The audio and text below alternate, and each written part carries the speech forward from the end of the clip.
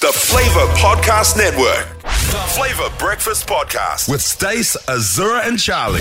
Kia ora noe te we are welcoming back Stan Walker and a very special opportunity to celebrate your collaboration with an Indigenous Aboriginal Gomeroi rapper, Kobie D from Sydney. Tēnā kora nau mai. Welcome. Thank you. Okay, Stan, so you tell us how this collaboration came about.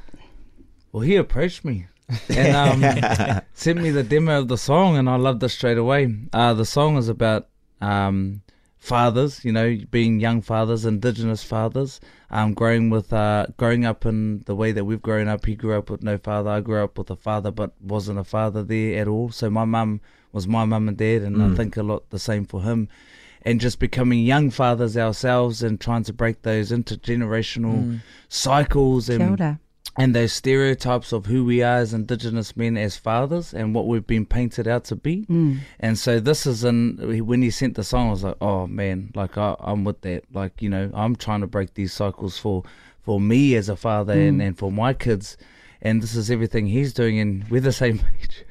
What age is that these days? We're about 26. We're just turned 26. Always 26. So, Kobie, tell us from your perspective, what did you know of Stan? Had you worked together, and why was it important that he was a person you could collaborate with on this very important kaupapa?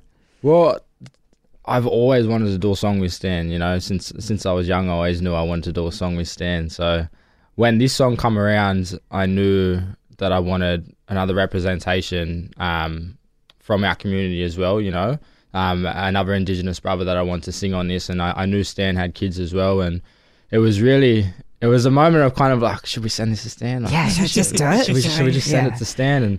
And yeah, once he said that he loved the song and we spoke and we connected a bit more about our stories and yarned a bit more, it was more evident that, yeah, like it's going to really bring out the best in this song, you know, like both of our stories. And really when I started writing this song, it was really a tough time for me when I first wrote it, being a father, you know, starting to question and doubt myself as a father, thinking that I could be doing more and all these things. But then it was kind of a reminder to myself, like, look how far I've come and look where I've come from, you know, of not having a father and then kind of learning to be a father on my own.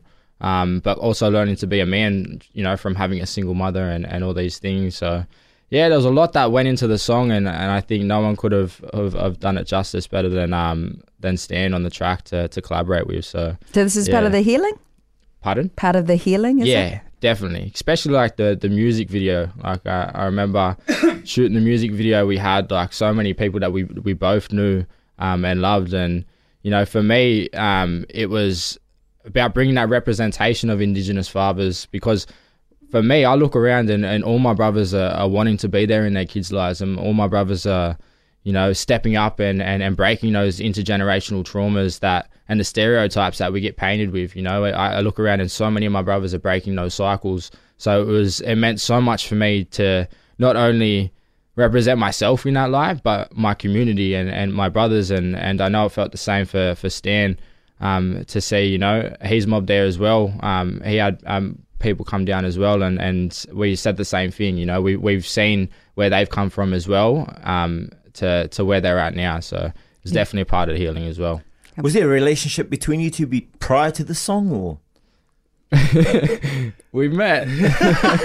Why are you laughing? Ironic laugh. Talk to us. We used to live down the road from each other in Maroubra. Yeah. Fully down the road, but he was a little hoodlum. Not you though, eh? Not you.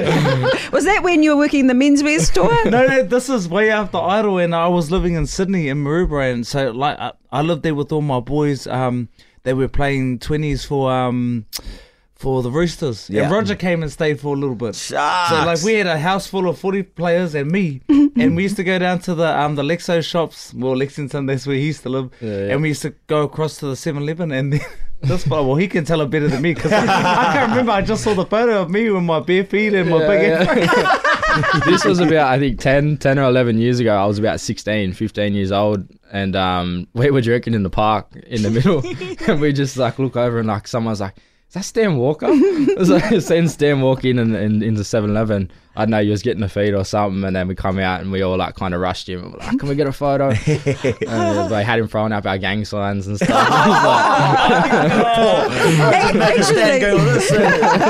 Speaking of which, we should clarify that mob is what you use for iwi, our equivalent, not the mongrel mob, right?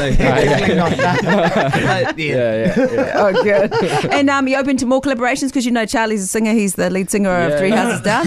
Yeah. Stan gave me the rundown outside. Yeah, he was telling me. Yeah. Oh, no. It's just when I do collaborations or when I do try, like, if I send the track over to somebody, it's always nerve-wracking. You know, I don't know whether they'll like it or not. You know, so it's like, how was the nerves when you sent it over to Stan, bro? Like, it was kind of like we sent it over and then I held my breath. Refresh emails. right. Yeah. And then when I got the message and like Stan loves the track, I'm like, no. I was like kind of like in kind of disbelief, like, you know. And then we organised to jump on a FaceTime and we spoke, and then it just became real, you know. Nice. After that, so. Yeah. And you know, the track is amazing. 100. Yeah, I got a little clip of it here. Even younger than that. Mom was 16 and pregnant when she finally had her firstborn, and my father would fight to become a dad. Unaware of what it takes, man, he was only a kid. Couldn't blame you for the things. Like, come on, guys. Older, I can see through vibes. It's a shame, but it is what it is. And I'ma keep on singing. If you can see it through my eyes. There he is.